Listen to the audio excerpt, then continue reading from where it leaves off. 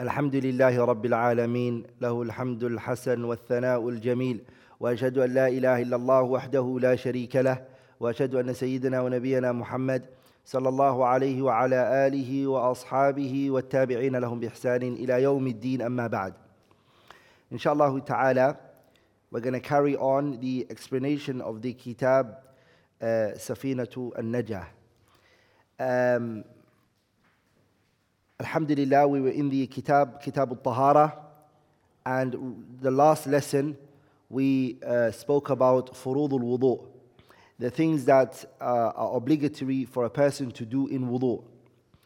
Today, inshallah ta'ala, the author goes into another section, and he says, faslun, chapter or section, al-ma'u qalilun wa kathirun. The author, rahimahullah, he goes into the chapter of al-miyah, water.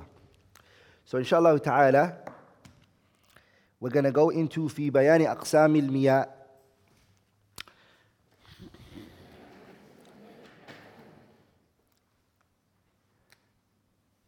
So we're going to go into fasl, this chapter, and in this fasl we're going to be speaking about bayan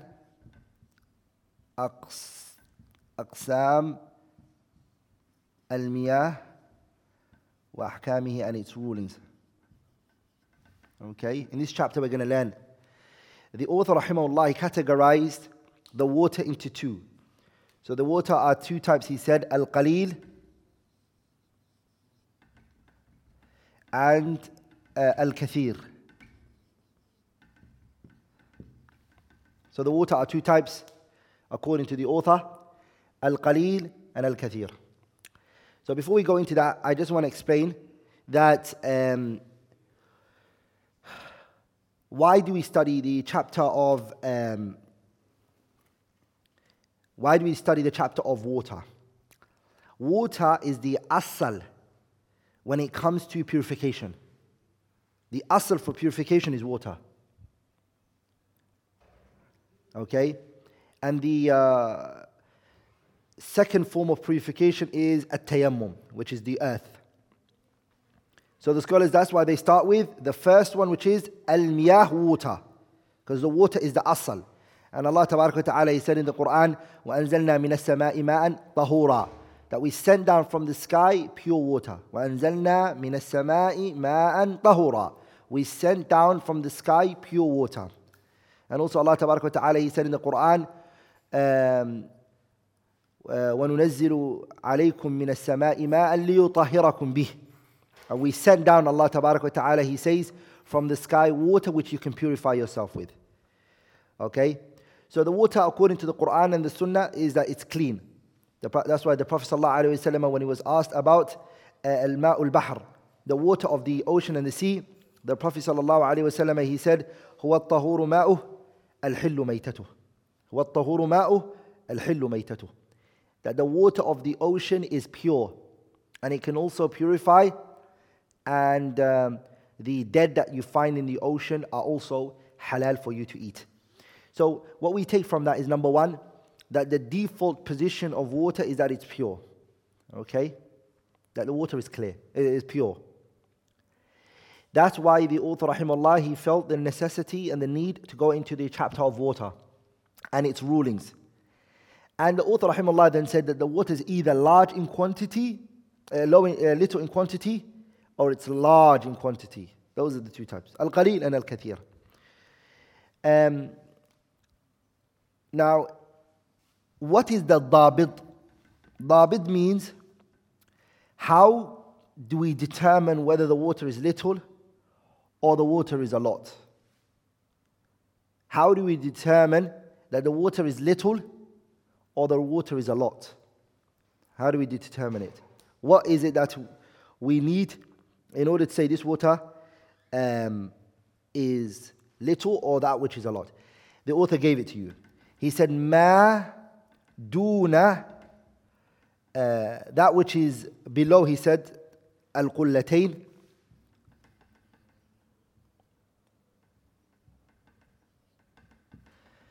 anything below qullatayn is little.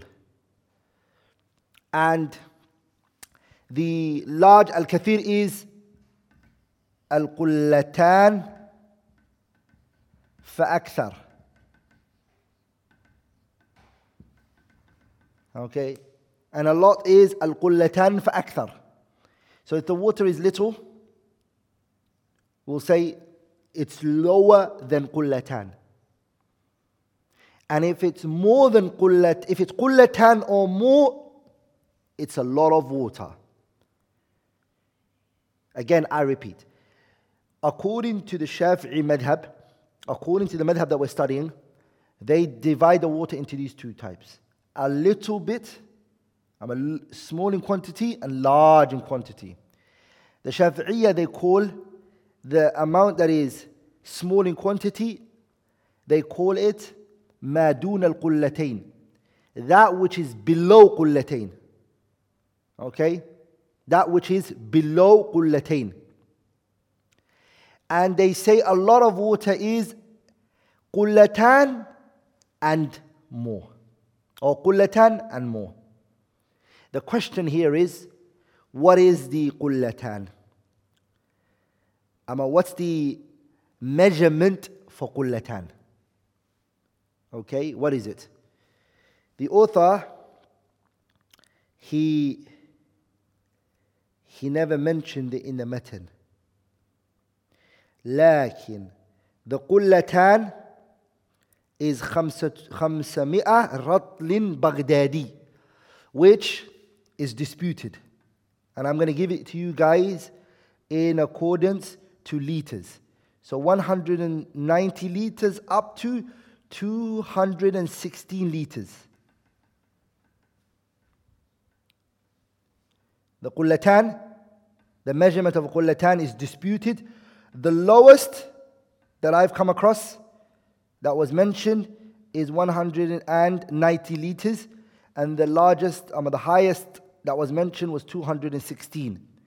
So in between the two is 26 liters. There's a dispute of 26. If you put 13 here and you put 13 here, the middle number is going to be the fair to say that the qullatan is. Okay? So Shafi'iyya believe that the water is either large in quantity or little in quantity.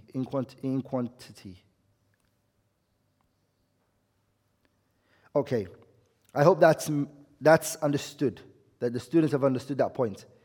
This particular point that the author rahimahullah is mentioning. Here, let's go in.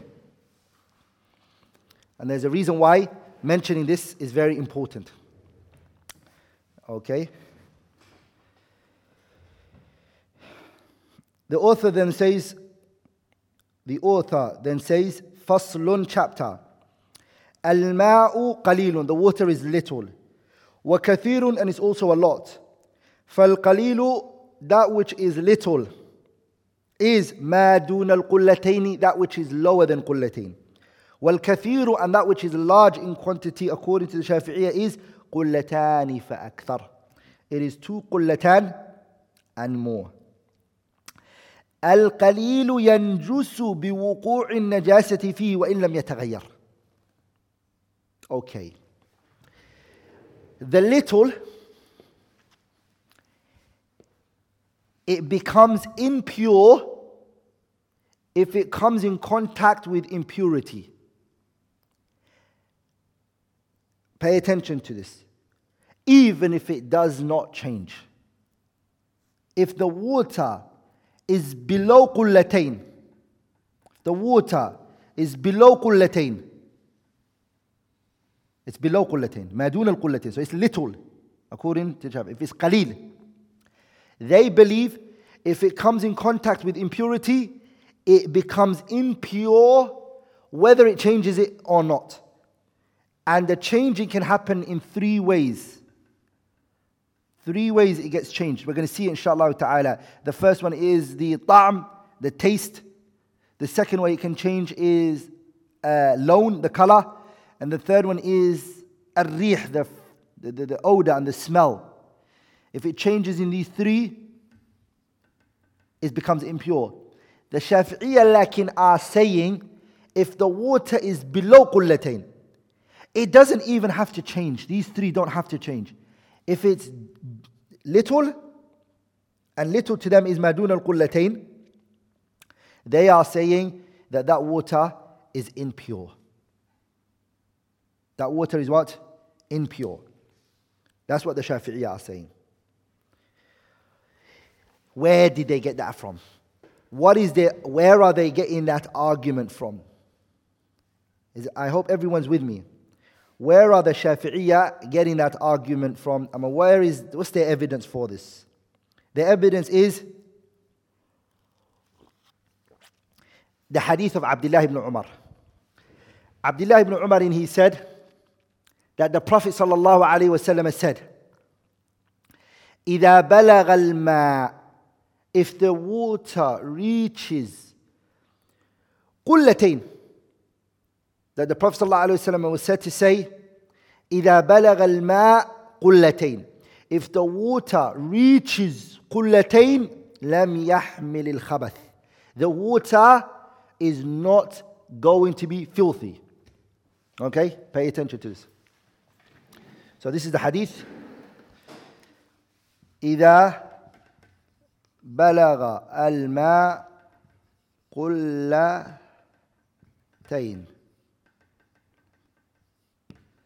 لم يحمل.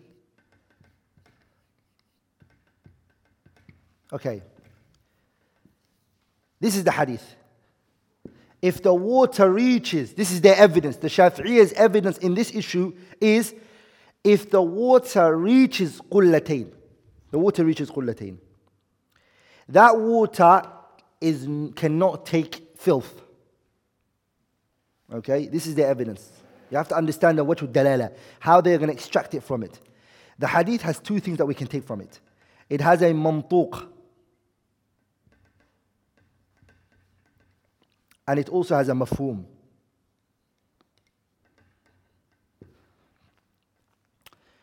I'll explain what that means. The Shafi'iyya are saying our evidence to show that if a water is little in quantity, that it becomes impure regardless of whether these three change, regardless of whether it changes or not, it doesn't matter to us. We consider that water to be impure. They said it's this hadith. Now, I'm going to, bi'idhnillah al-kareem, without overwhelming you, I'm going to bring down the discussion for you.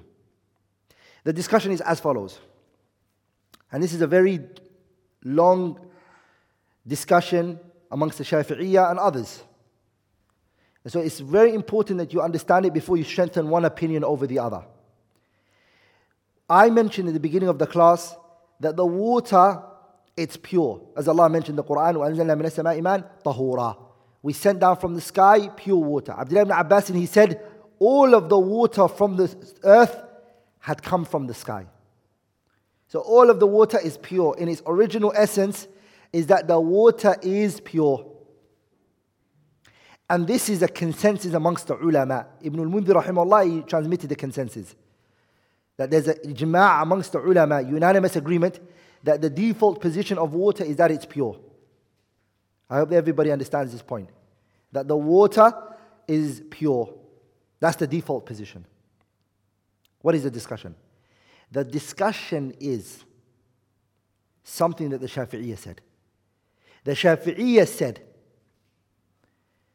that the water that's little in quantity, it becomes impure if it comes in contact with impurity.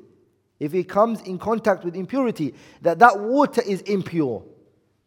The Shafi'iyya are using evidence. We're going to come to the evidence, is what I wrote on the board.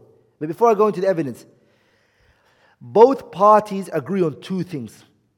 Both parties, meaning the Shafi'iyya and the other fuqaha, they agree on two things, which is the water in its default position is that it's pure. Shafi'iyya agree to that, and the other party of scholars agree to that. That the default position of water is that it's pure. Water is tahir. Water originally is pure. Okay? And it is also mutahhir, it can purify you. They all agree on that.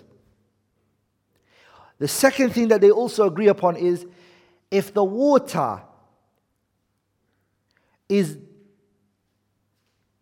large, the water is large, and it changes, its smell changes, its taste changes, its color changes, they both agree that that water is impure as well. I hope that's understood. So there's two things they agree upon. The first is that the default position of water is that it's pure, and it purifies others. The second thing that they all agree upon is what? The second thing that they all agree upon is that any water, whether it's little or a lot, it doesn't matter. Any water that changes in terms of its color, taste, so the color changes, the taste changes, the fragrance changes, they also agree that it's impure. Those two is a ijma'. There's a consensus on that. There's no difference of opinion. The difference of opinion is this, which is something that the Shafi'iyya are bringing on board, that they're bringing into the discussion, which is, what about if the water is very little? It's little water, and someone comes and urinates in this water, and it's very little. This little water, its taste hasn't changed, its smell hasn't changed, and its color hasn't changed. Ayyuha Shafi'iyya, what do you say about this? Shafi'iyya are saying this water is impure based on what? بِمُجَرَّدِ الْمُلَاقَات. Just the fact that it came in contact with impurity. This is now the discussion amongst them and the other scholars. The other scholars are saying, la, that water is pure. It's tahirun mutahhir, it pure and it purifies. That's what the other scholars are saying. Because they said, Allah says in the Quran, وَأَنزَلْنَا مِنَ السَّمَاءِ مَاءً طَهُورًا, that we send down from the sky pure water. How have you removed it from its purity? Bring us your evidence. Shafi'i said, we have our evidence.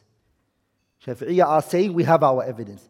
And our evidence is this hadith Ibn Umar. The hadith Ibn Umar is our evidence. This hadith, of course, Imam al-Tirmidhi and Ibn Majah and others narrated it. It has in it fiqh that we can take from it. What is the fiqh that we can take from it? إِذَا بَلَغَ الْمَاءِ, if the water reaches قُلَّتين, the water reached قُلَّتين, so it's there. لَمْ يَحْمِلِ الْخَبَث, the water does not take impurity. So the water reached قُلَّتين, so it's a lot.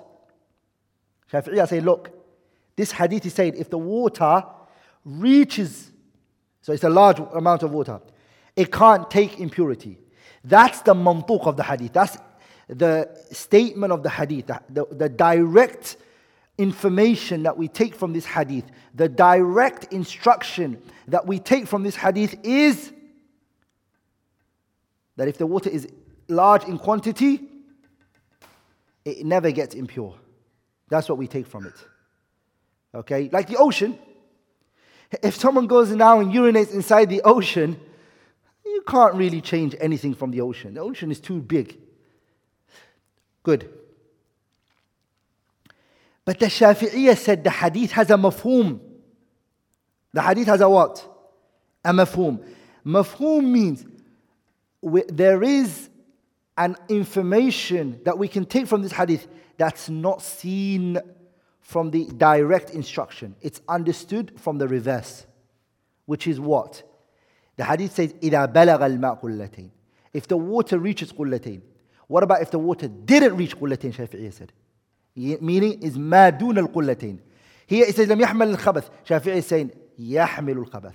It does then take impurity. That's our understanding from the hadith.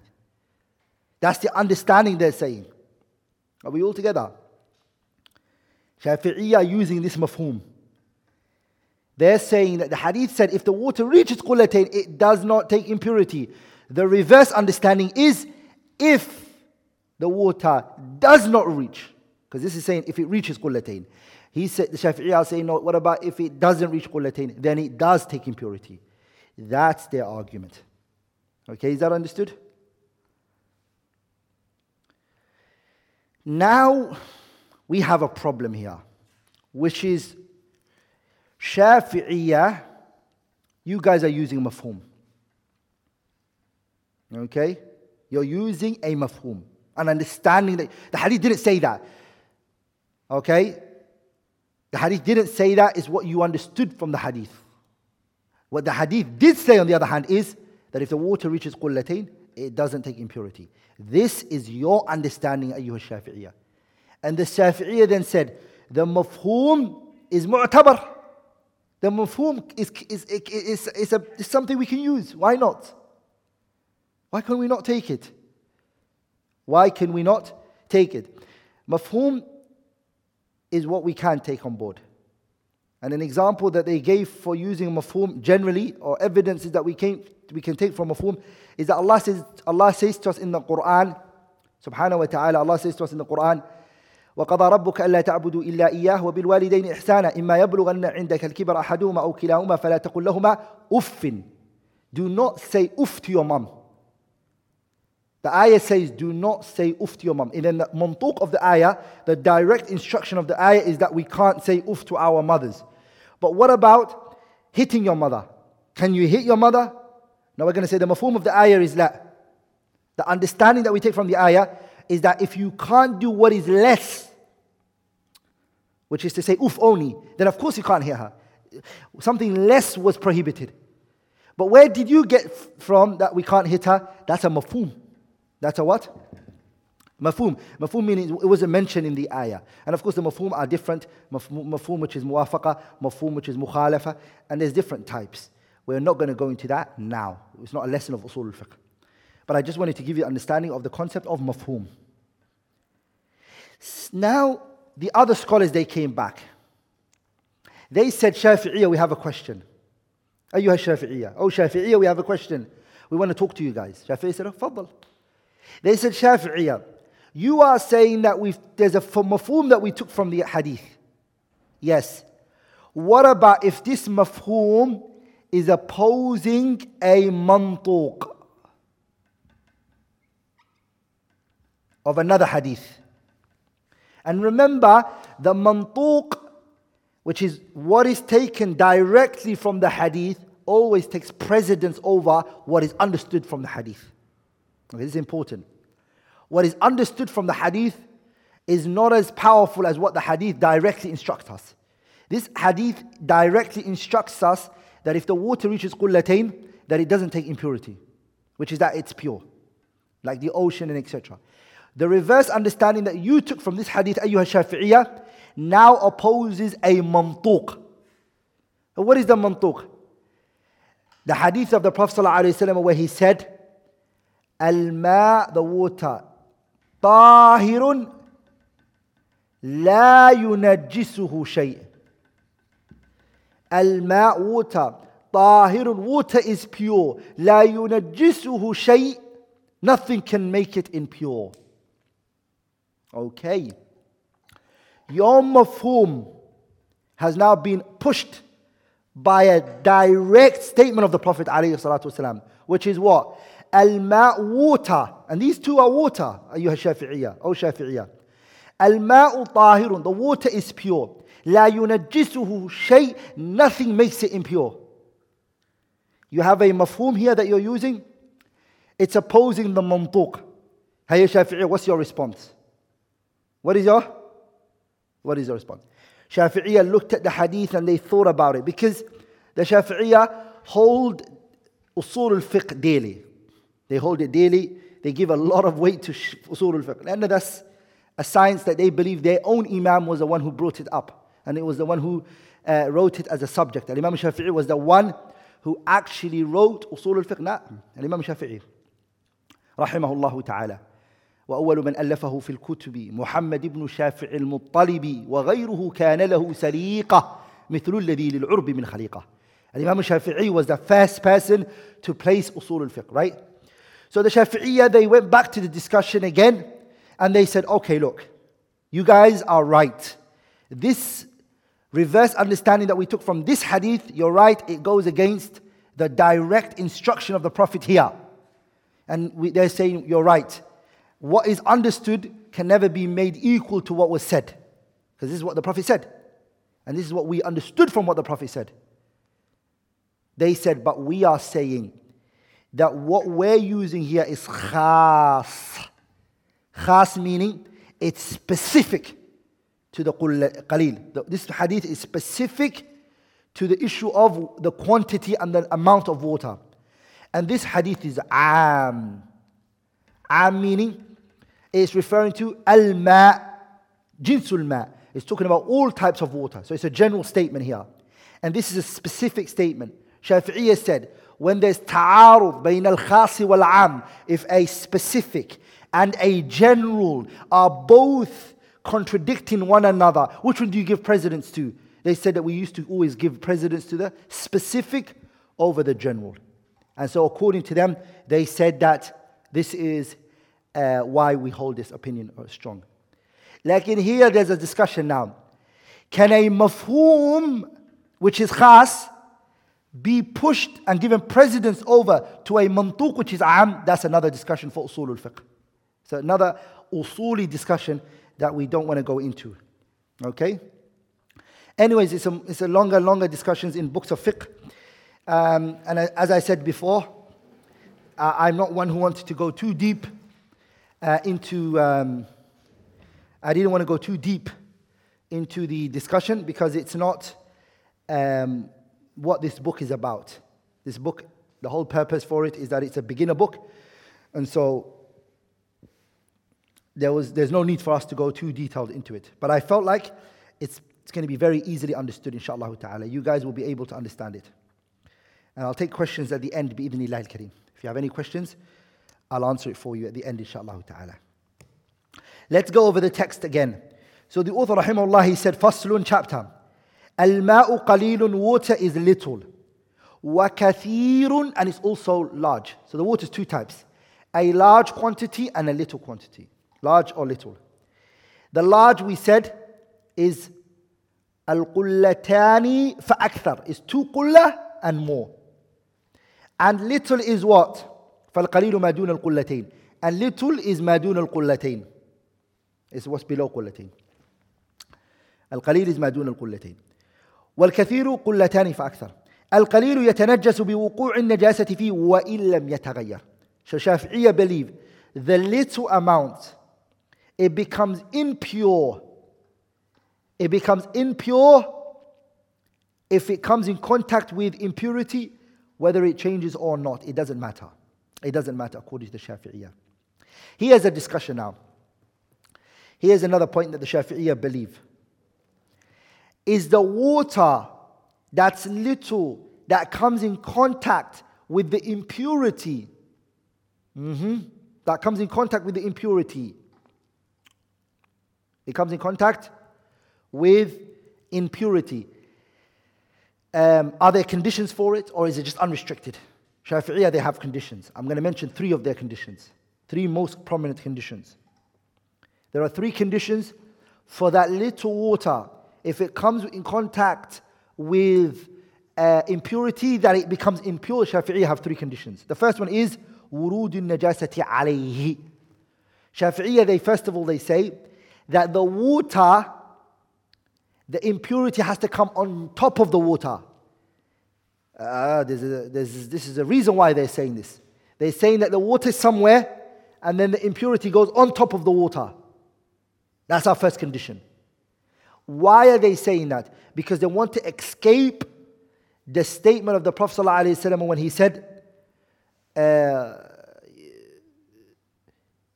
when he asked salawatullahi wasallam alayhi dhanuban min ma', when Prophet ﷺ asked for a bucket of water. Remember the Bedouin man who came to the masjid, فبال في طائفة المسجد فزجره الناس.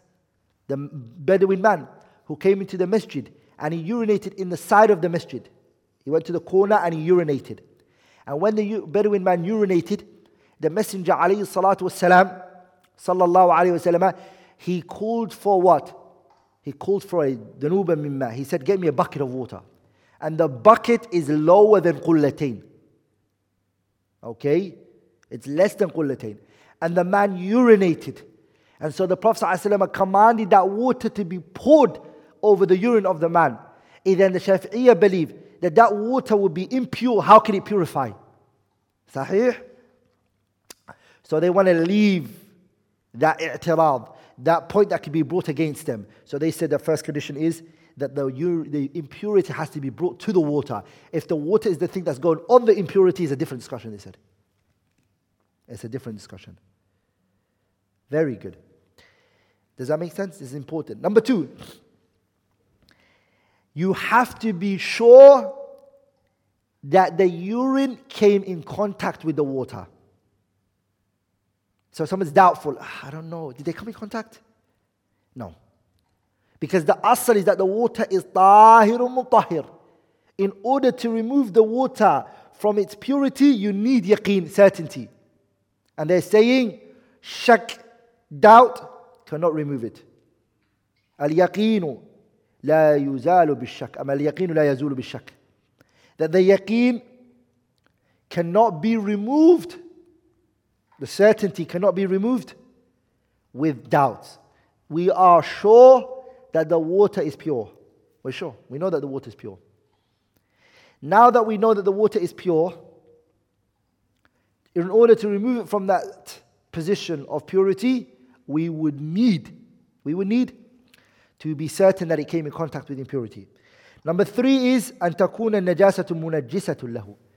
The third condition is that the impurity makes it impure. It has to make it impure. That's what they said. It has to make it impure. And we're going to come to that in more details, inshallah, what they mean by that, inshallah ta'ala. والماء الكثير لا يتنجس إلا إذا تغير طعمه أو لونه أو ريحه. Now the Shafi'iyya are going into the water which is large in quantity. The water which is large in quantity, لا ينجس, it doesn't become impurity. It doesn't become impure. It doesn't become impure. إلا unless إذا تغير طعمه, the taste changes. أو لونه, or the color changes. أو ريحه, or its smell and the fragrance changes. These three, if it changes, the water becomes, according to the scholars, it becomes a water which is impure. You can't use it anymore. Lakin, the thing that the water can get in contact with are 2 things. If the water comes in contact with something which is pure in and within itself, so something pure comes in contact with a large quantity of water, it comes in contact with water, if it changes one of its descriptions, one of its characteristics, it changes طعمه أو لونه أو ريحه, it changes either the color, or it changes the taste, or it changes the fragrance. And that thing which is changing it is a pure thing. So something pure came and changed the water. For example, tea bag. You take a tea bag, you got hot water, and you put the tea bag inside the water. Now the tea bag is pure, okay, and the water is pure. That water is tahir, it's pure. We will call that water pure. Lakin it is not mutahhir, it can't purify. Okay? That water is pure, but it can't purify. What about if the water comes in contact with something and it makes it change its color or its taste or its fragrance? It makes it change one of those 3. And that thing is impure that came in contact with the water. Then this water is not only غير مطهر, not only can it not purify you, but it's not pure in and within itself. It's not pure in and within itself. So the water can either be pure in and within itself, but not be able to purify you.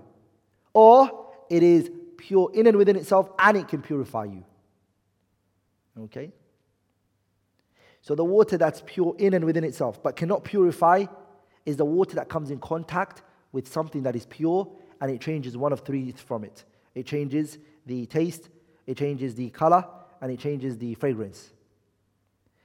If that which came to the water, that which has come in contact with the water is an impure thing, it's an impure thing, then and it then makes it change its color, and then it makes it change its taste, and it makes it change in its fragrance, then this water is considered to be غير طاهر. It's not pure in and within itself. There's no use for it. So tea, for example, is pure. These orange juices and apple juice and whatnot, they're pure. But they can't purify us. We can't do wudu with it. The water that's pure can do three things for us. Sorry, the water which is pure and purifies, it can do three things for us. Three things we use for it. The first one is al-ghusl, al-wudu, izalatu najasa.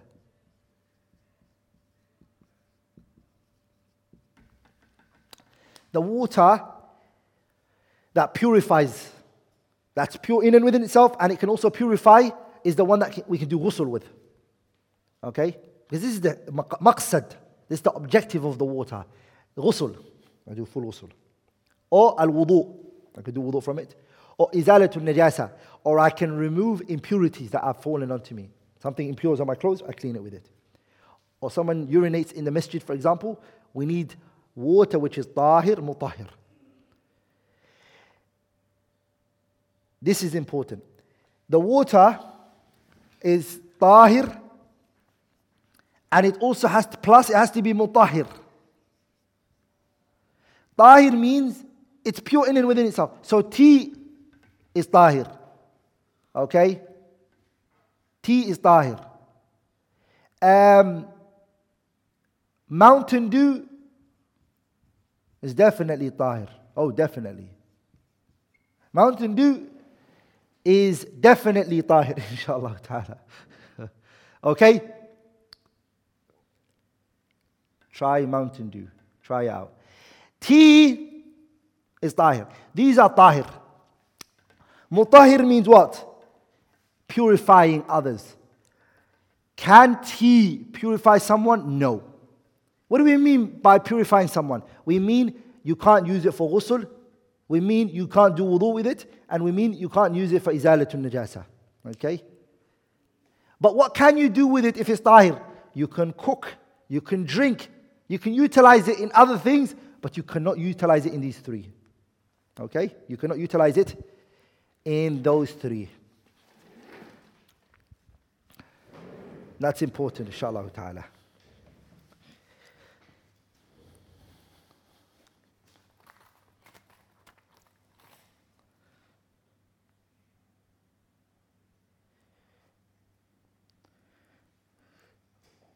Now we're going to go into the next chapter, which is Faslun Mujibatul Ghusli Sittatun. We're now going to go into, because we've understood that water purifies. Okay, we've studied it. Now we're going to go into what can you do ghusl with. So the author now wants to go into one of those three. We've spoken about al-wudu already. We're now going to go into al-ghusl. What are the things that make ghusl wajib? What is it that makes ghusl wajib? Meaning you have to do ghusl from it. Okay? The first thing is, the author mentioned,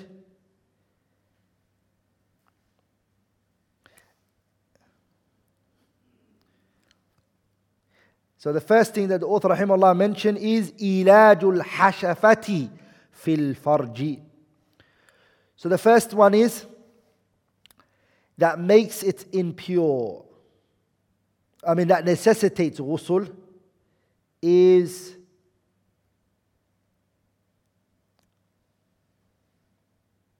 one second.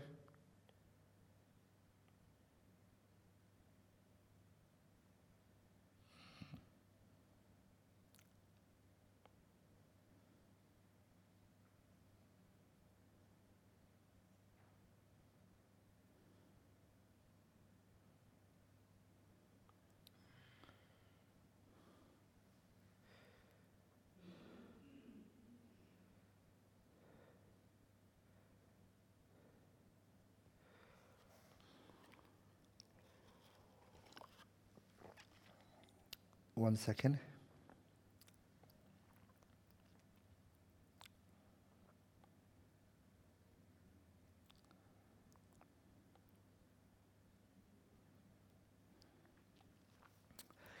So the first one that necessitates the ghusl becomes wajib is ilaju hashafatin fil farji.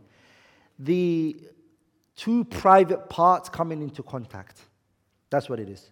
The two private parts, the male and the female's private part coming into contact. And this is important because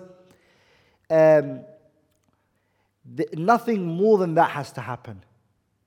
There's nothing more than that has to happen. Just the fact that these two private parts come into contact, it necessitates ghusl. Okay? I have to be a bit more explicit, inshallah ta'ala, and it's not something I like to speak about, but there's a necessity for it, inshallah ta'ala. And that is, some people have the belief that the only time the ghusl becomes obligatory is after the husband reaches ejaculation. They believe that's the only time when the ghusl becomes wajib. Or the wife. That's what they believe. Lakin it's khata, it's a mistake. If the two genitals, the husband and the wife, they come into contact, and even if they stop from that moment onwards, ghusl is wajib. If those two private parts touch each other, mujarrad of touching, just merely touching, it becomes obligatory for them to do ghusl.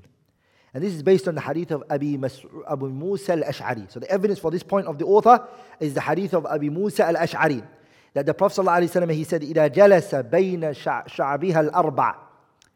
If the husband sits between the woman's four, he sits in between her legs, وَمَسَّ الْخِتَانِ, and the two private parts touch, فَقَدْ وَجَبَ الْغُسْلِ. The ghusl becomes wajib. إِذَا الْتَقَى الْخِتَانَانِ وَجَبَ الْغُسْلُ. Another narration says, if the two private parts come into contact, then the ghusl becomes obligatory. It's obligatory. Okay? That's the first one. That's the first point. The word hashafati is a private part of the man, and the word al-farji is the woman's private part. Okay?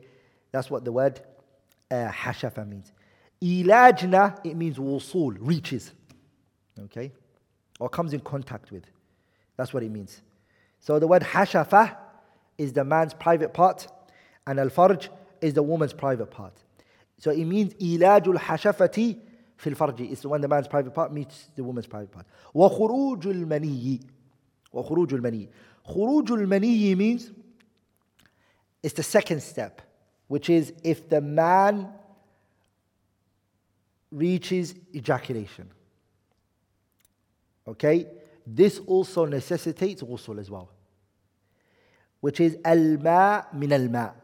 Water is from water. Okay? Al-Imam Muslim narrated this. And this is based on the hadith of Abu Sa'id al-Khudri. Some people might say to themselves, but why would the author mention this if he's already mentioned ilajul hashafati fil farji? If the author has already said, if the two private parts come into contact, then the ghusl becomes wajib. Why would he then after mention that khurujul mani? He's already mentioned a step before that, which the ghusl became obligatory.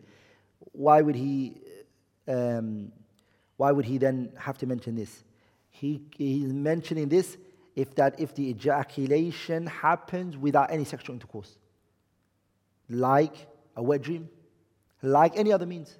If a person reaches khurujul mani, ejaculation comes, the mani comes out, then ghusl is wajib.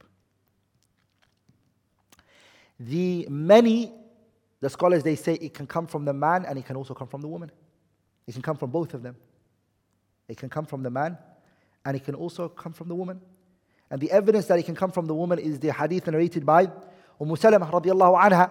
She said, جاءت Sulaym ila Rasulillah. Sulaym, who's the mother of Anas ibn Malik, she came to the Prophet sallallahu alaihi wasallam. فقالت يا رسول الله. She said, O Messenger of Allah, إِنَّ اللَّهَ لَا يَسْتَحْيِي مِنَ الْحَقِّ. Allah is not shy from the truth. Allah is not shy from the truth. فَهَلْ عَلَى الْمَرْأَةِ مِنْ غُسْلٍ إِذَا احْتَلَمَتْ.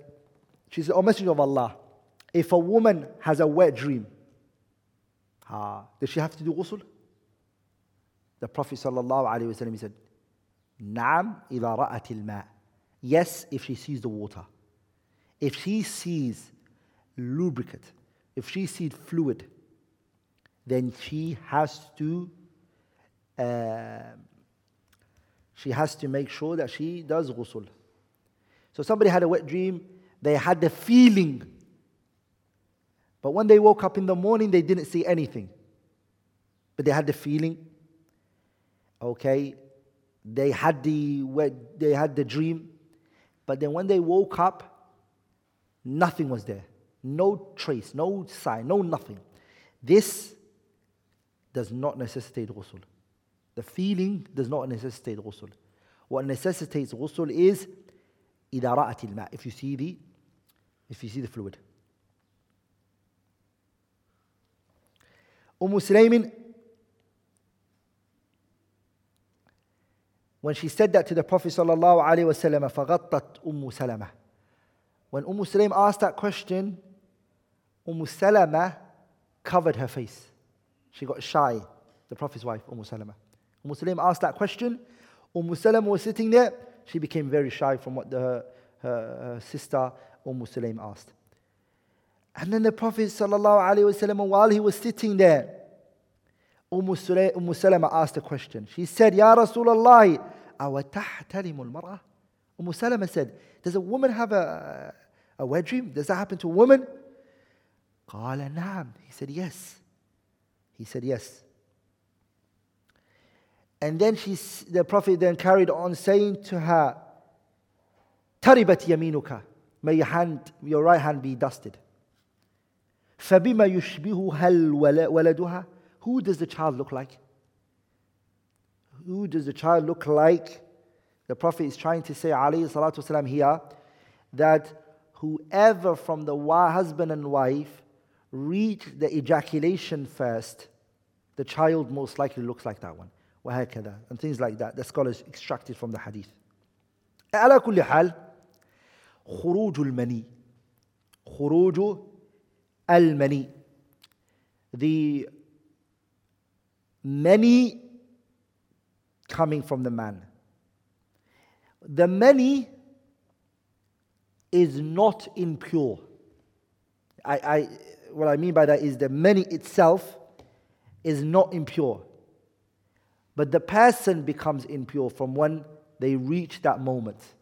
Like in the many is not something that is impure. Yani if it goes in somewhere, it's not impure.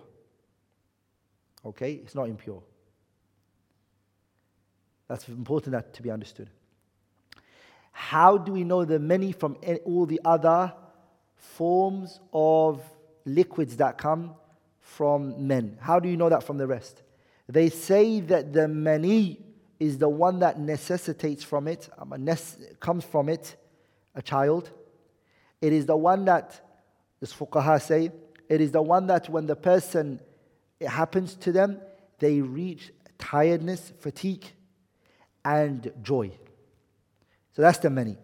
That's how they distinguish it from the madhi and the wadi. Okay? The wadi and the mani. And the wadi, that's how they distinguish one from the other. Good. Number 3. The third thing that necessitates ghusl is al-haydu. Al-haydu, menstruation. Al-haydu, it means the menstruation of the woman, the menstruation blood. The woman has a monthly cycle that comes. That monthly cycle is called hayd. The women, they receive 3 types of bloods. There's 3 types of bloods that the women receive. The first one is called al-haydu. Al-haydu is menstruation. Women should study that.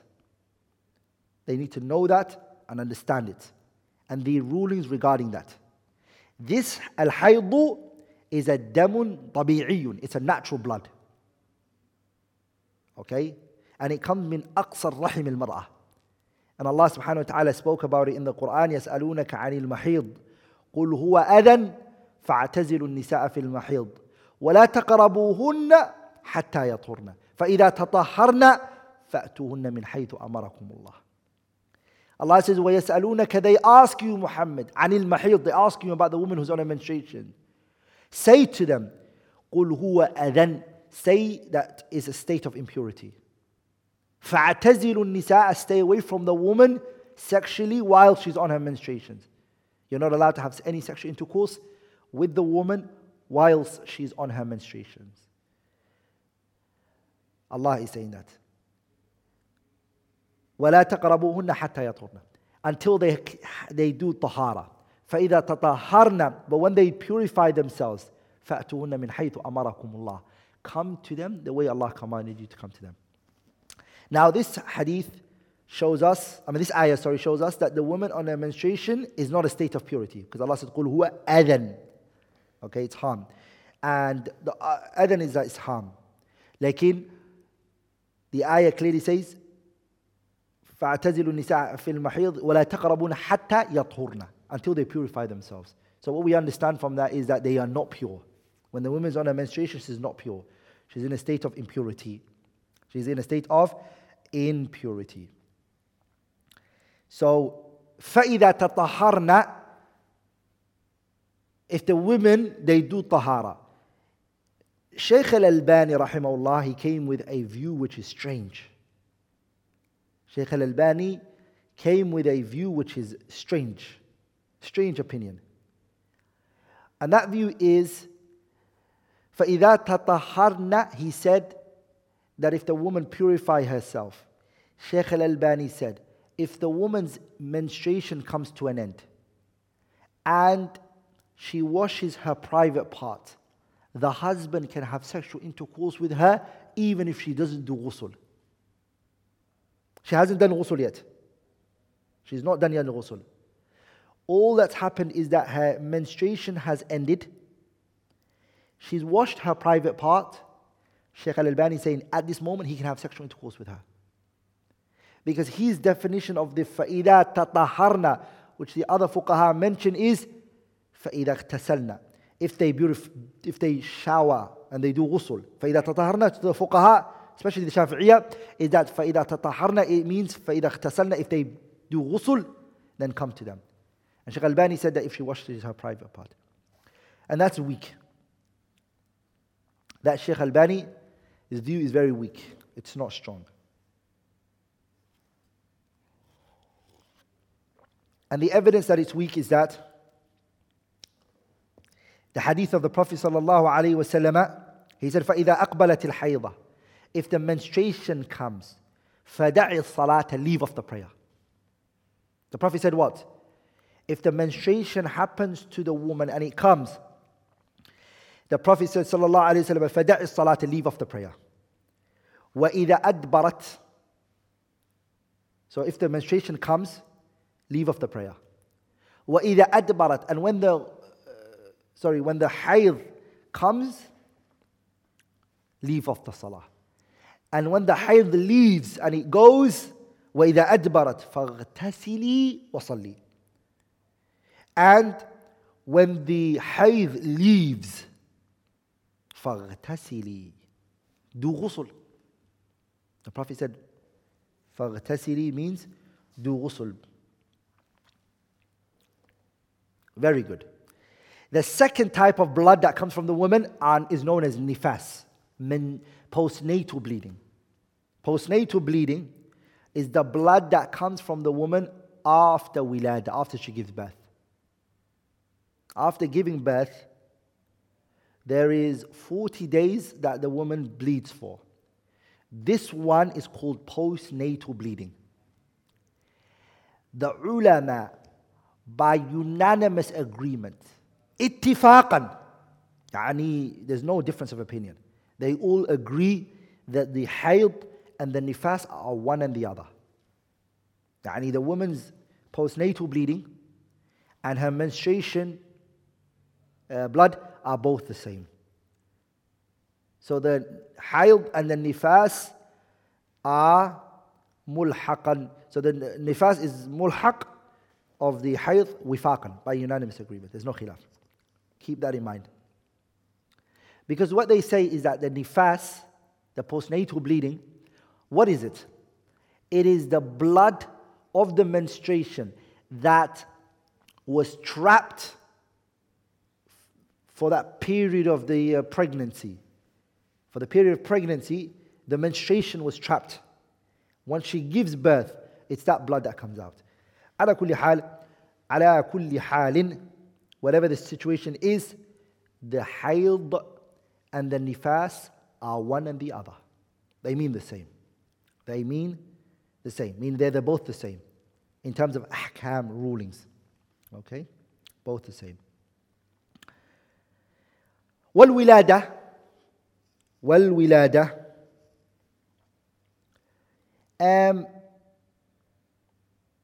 Wilada, according to the Shafi'iyya, they believe is also ghusl.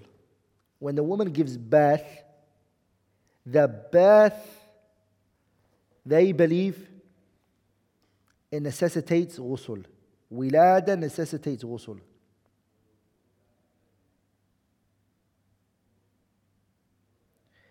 The reason why the Shafi'iyya believe that is because the wilada fluid will always come from you. Even if the woman doesn't bleed. There are fluid, there is things that are going to come out from her that will necessitate ghusl. That's their illah, that's their reasoning. That's not their dalil. Remember, some of their dalil is based on illah, reasoning. They're saying that all of the things that were mentioned before, like al-mani, when the woman gives birth, the mani comes out. Mani will come out of her. Also, other things will come out from her. So they said, this is definitely that which necessitates ghusl. وَالْمَوْتُ, and death. The word maut is mufaraqatu الروح للجسد. Maut is when the person dies. Shafi'iyya believe that the death in necessity is obligatory to do ghusl. Who is an exception? The exception here is the martyr. The martyr is not, ghusl is not done for him. He's not done for him. The exception is that one. And that is based on the hadith of Atiyya in al-Bukhari, that the Prophet ﷺ said, wash it 3 times or 5 times or more. With what? Bima'in wa sidrin. Wash it with water and the sidr tree. And then the Prophet said, make the last kafuran. Use the kafur as the last thing for the washing. And also the story that Ibn Abbas narrated in Bukhari and Muslim, الذي وقصته ناقته, the man who his beast killed him, he fell from it. The Prophet said, wash it بماء وسدر وكفنوه في ثوبه, and shroud him with his garment, and do not put no perfume or anything, don't cover his head. Allah tabaraka wa ta'ala will resurrect him yawm al-qiyamati mulabbiyan, in the state of ihram. And this man was in a state of ihram. Now there's a issue that we can cover, which is some people who die with the coronavirus, COVID-19. The COVID-19, some people die from it, and some people are saying, can you wash it? Are they martyrs? And etc. The issue that first of all needs to be discussed and understood is COVID-19, is it a plague, which is a ta'un, or is it just a pandemic, a waba? And according to the scholars, there is a difference between ta'un and a pandemic. A ta'un means a plague, okay? A ta'un is a what? It's a plague. And a waba is a pandemic. So, first of all, we have to discuss whether the COVID-19 is a plague or if it's just a pandemic. What is the difference between the two? The plague has a different ahkam and rulings that come for it, whereas a pandemic is a illness that spreads, just spreads. Whereas a plague is not just an illness that spreads. And so that needs more discussion, inshaAllah ta'ala, and I think that needs to be looked into even further more, bi'idhnillah al-kareem. So without that being answered, whether it's a martyr or not cannot be answered. Because the issue of shahada that the people are looking at is from the fact that it's a plague. They're saying it's a plague. And if it's a plague, they're saying it's a martyr. Because of the hadith that have come from the Prophet ﷺ that the plague is shahada. Insha'Allah ta'ala, I'm going to stop there bi'idhnillah al-kareem. I'm going to take questions for the remaining of the class. We'll leave the furud al-ghusl, the required, the obligatory acts that must be done in ghusl for next week, inshallah ta'ala. Anything which I have said that was wrong or incorrect is from me and shaitan, and Allah and His Messenger are free from it. Subhanak Allahumma bihamdik, ashhadu an la ilaha illallah, astaghfiruka wa atubu ilayk.